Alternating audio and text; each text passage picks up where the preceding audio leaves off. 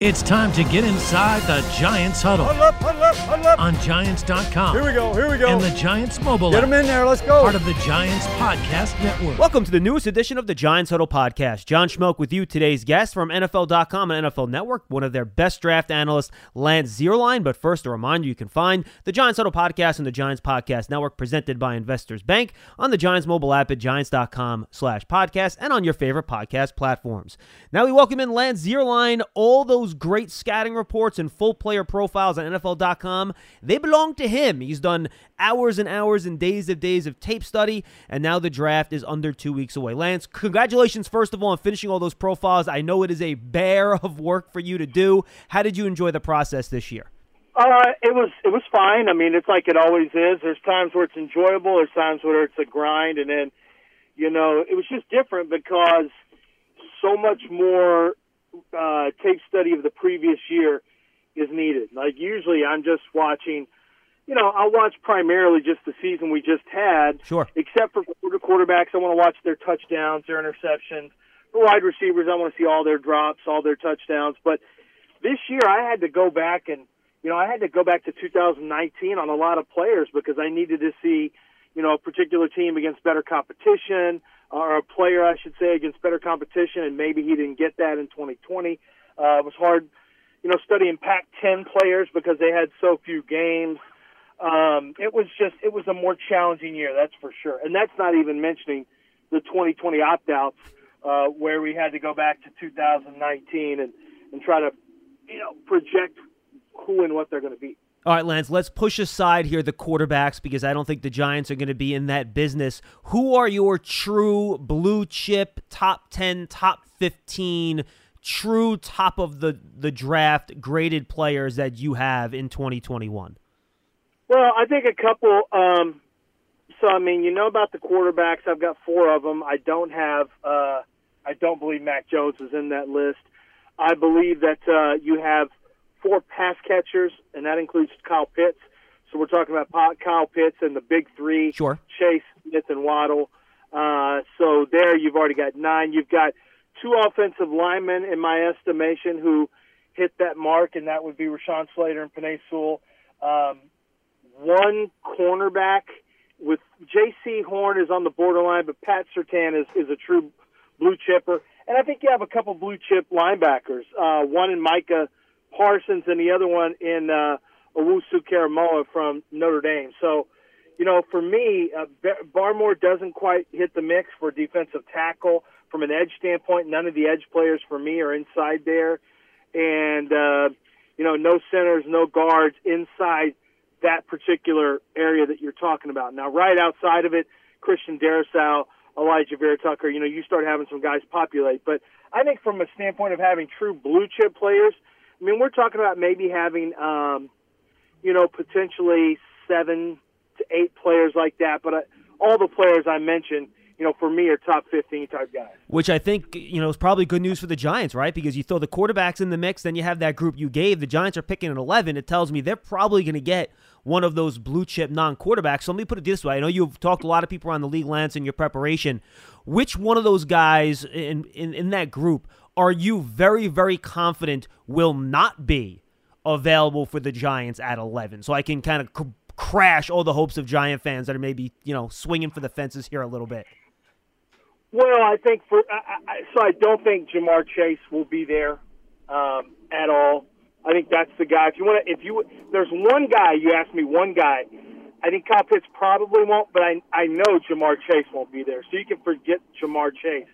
I think you can hope for either Devontae Smith or Jalen Waddle at 11. I think that's a potential possibility, but that, of course, would require 5 quarterbacks going inside the first 10 picks, which is possible. I think you have to have I don't know. The Giants, you tell me. The Giants, I would have to think they'd be happy to see Pat Surtain fall to them at that pick at 11. It's not like cornerback is locked down.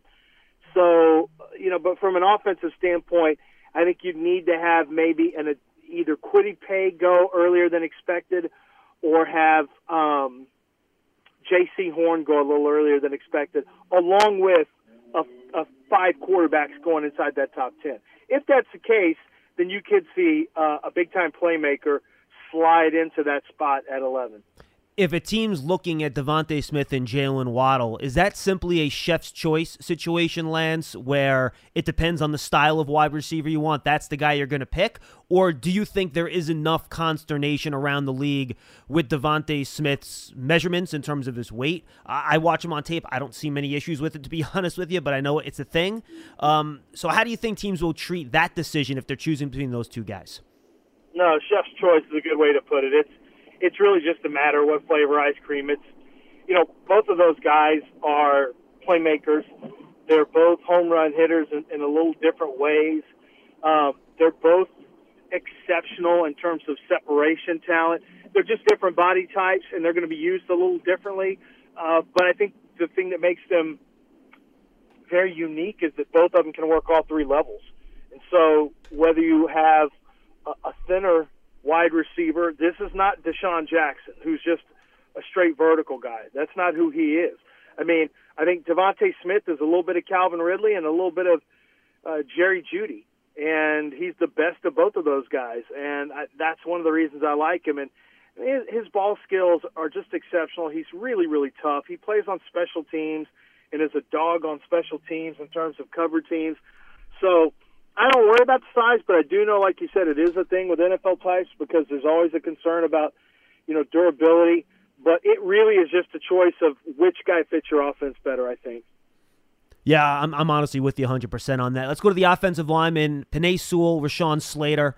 I know the general consensus seems to be Slater is kind of the guy who was a little bit better technique-wise, but Sewell's measurements, throw in the fact he was dominating at the age of 19 and is just basically a walking apartment building with his size. With those guys at 11, do you think both those guys have some position flex with tackle guard? Because right now I think the Giants are a bit of in flux here. They drafted two young tackles last year in Parrott and Thomas, so I don't think Parrott really has position flex. How do you view those two guys in terms of, A, overall quality, and then whether or not they can shift guard tackle? Yeah, I know there's some people who think that Rashawn Slater is not really a good enough bender to play guard, but I don't really agree with that. And I know there's teams who feel like he's a guard or center, and that center could be his spot. But, for me, if I'm the Giants, this is one of the things I like.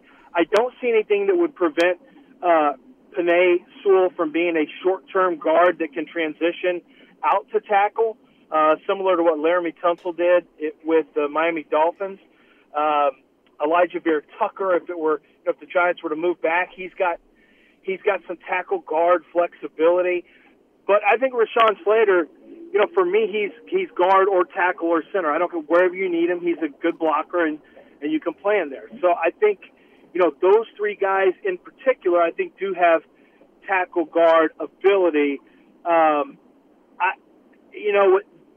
Sewell needs to get a little stronger, but once again, we're working off a tape from when he was 19 years old. So it's hard to really get a feel for where he is from a physical strength standpoint right now, play strength standpoint, because a lot of his issues when he had some play strength issues, I think are going to come with more pass protection work and a little better pad level, just learning to bend a little more in his pass protection. So, yeah, I think that's one of the great things is there is tackle guard flexibility in some of the offensive linemen this year. Lance, in that next group of offensive linemen, let's say the Giants don't get one at 11, Sewell and Slater get wiped out, they end up going with a playmaker, let's say, and obviously Darisaw and Vera-Tucker, they're not dropping to 42. So who do you like in that second group? The Eichenbergs, the Mayfields, the Leatherwoods, and all that stuff, that kind of big, large, end of first round, start of second round group that you think gives that tackle guard flex would be there and worth the bang for the buck for the Giants at 42 if they want to go there? Yeah, I wouldn't take Mayfield in the first two rounds personally. I think Leatherwood is tackle guard potential. He has great traits, but really needs to keep getting stronger with his outside hand in terms of pass protection. So that bothers me a little bit. I think Sam Cosmi is a guy that needs to be in the mix from a tackle guard standpoint. Liam Eichenberg, I think, is more right tackle and potential guard. You just have to see how the bend is. But I think if you needed him to, he could. But I'd prefer to play him, I think, at right tackle. He's got Dylan Reduns from North Dakota State, who I think is going to be an NFL guard.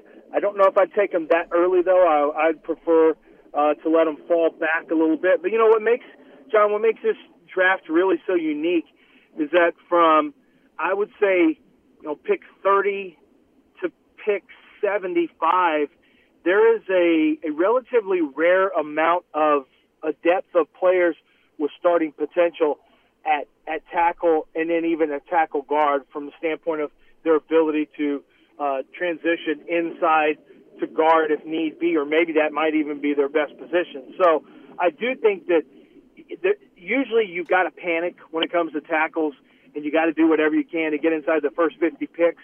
I think this year could be, depending on how the run on tackle goes, this could be a little bit of a unique year where you can still maneuver around or even wait it out and potentially get a starter in the third round. And I know a lot of times that's not something you'll find, but there's guys like Jalen Moore, who I think is a really good player, Stone Forsythe out of Florida.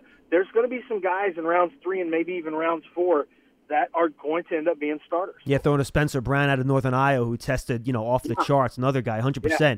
Limited Giants season tickets are on sale now for the 2021 season. In addition to ticket savings, membership benefits include access to exclusive events, experiences, pre-sales, and more. You can lock in your seat starting at just $100. Call 888-NYG-1925 or visit Giants.com/tickets for more information.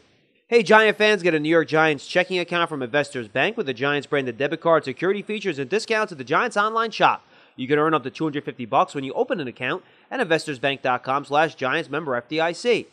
Don't miss it on your chance to experience a premier hospitality experience watching Giant games and world-class concerts in 2021 as a Giants suite partner. Limited full-season locations are available or place a deposit for individual games. Call 888-NYG-1925 or visit Giants.com/suites for more information.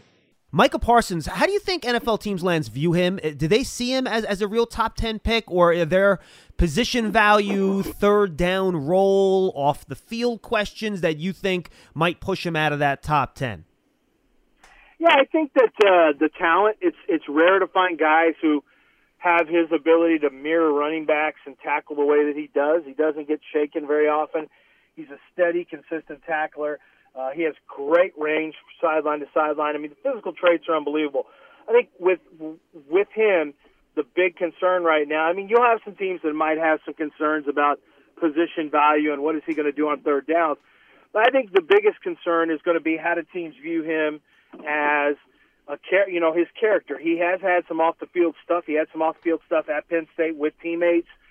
There's some stuff that goes back to high school that some teams have talked about.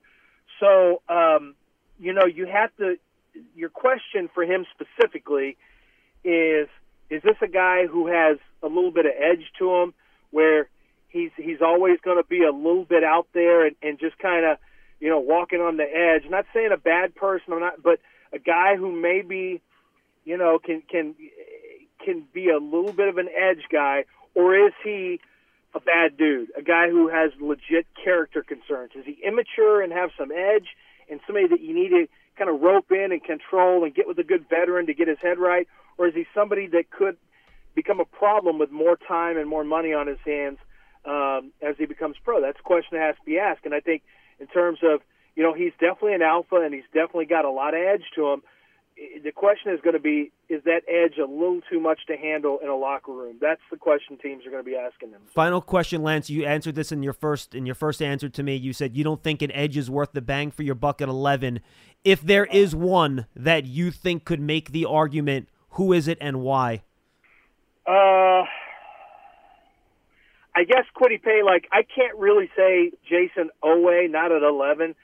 Kwity Paye is going to be the guy because he looks the part. He's got rare size. He's an excellent athlete. He's explosive. He's got a lot of the traits that you want. Jayson Oweh is just a freak show athlete, but you can't draft a guy 11th who didn't have a sack last year. And I don't care how explosive he is and how much talent and upside I think he has. You just can't do it. I mean, that's a guy you trade back, and you may say, we love this guy on our board. He's a top 10 player in how we project it, but we don't think he's going to go 11. So let's trade back to number 17, 18, and let's take him there, and let's let somebody else move up. That's what you would do if you graded him highly. What you would do then is try to determine where certain players in the draft are likely to go, and then you determine where your landing spot is relative to who is making offers for you to, to trade up into your position. If the Giants trade back, then to me that tells me that they may have an idea of a pass rusher they really like, and probably more than one, and they feel comfortable moving backwards that they're still going to grab it. If the board rolls a certain kind of way offensive line-wise, and let's say it's quarterbacks, it's wide receivers, it's tight end, and it's cornerbacks, with maybe J.C. Horn going early and Surtain going early, well, then all of a sudden you may say, we really like Darrisaw, Vera Tucker, we like all these guys, so we're going to move back, to 15 or 16, whatever the case may be. You got to be careful because 13 and 14 are both potential offensive line spots, Yep. so you do have to be careful about that. But I just, honestly, Kwity Paye is the only guy you could make that potential case for because of, and his production was only just kind of okay also. It's an upside pass rush draft, but with a lower floor, and that's the concern with probably the top 5 guys. Lance, good stuff, my friend. Tell the folks where they can find your work. We appreciate the time. Yeah, NFL.com. You can catch all my work, and make sure you go to the draft section and then go to prospects, and you can find my entire list of 475 draft prospects. Thank you, Lance. Good to talk to you. Talk to you soon. Okay. Thanks, John.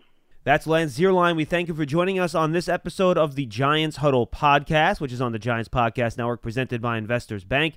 You can find the archive of the Giants Huddle and Big Blue Kickoff Live, our daily weekday show at noon on Giants.com and the Giants mobile app, as well as your favorite podcast platforms. If you're on Apple Podcasts, please leave a 5-star positive review if you like what you hear. For Lance Zierlein, I'm John Schmelk. We'll see you next time on the Giants Huddle.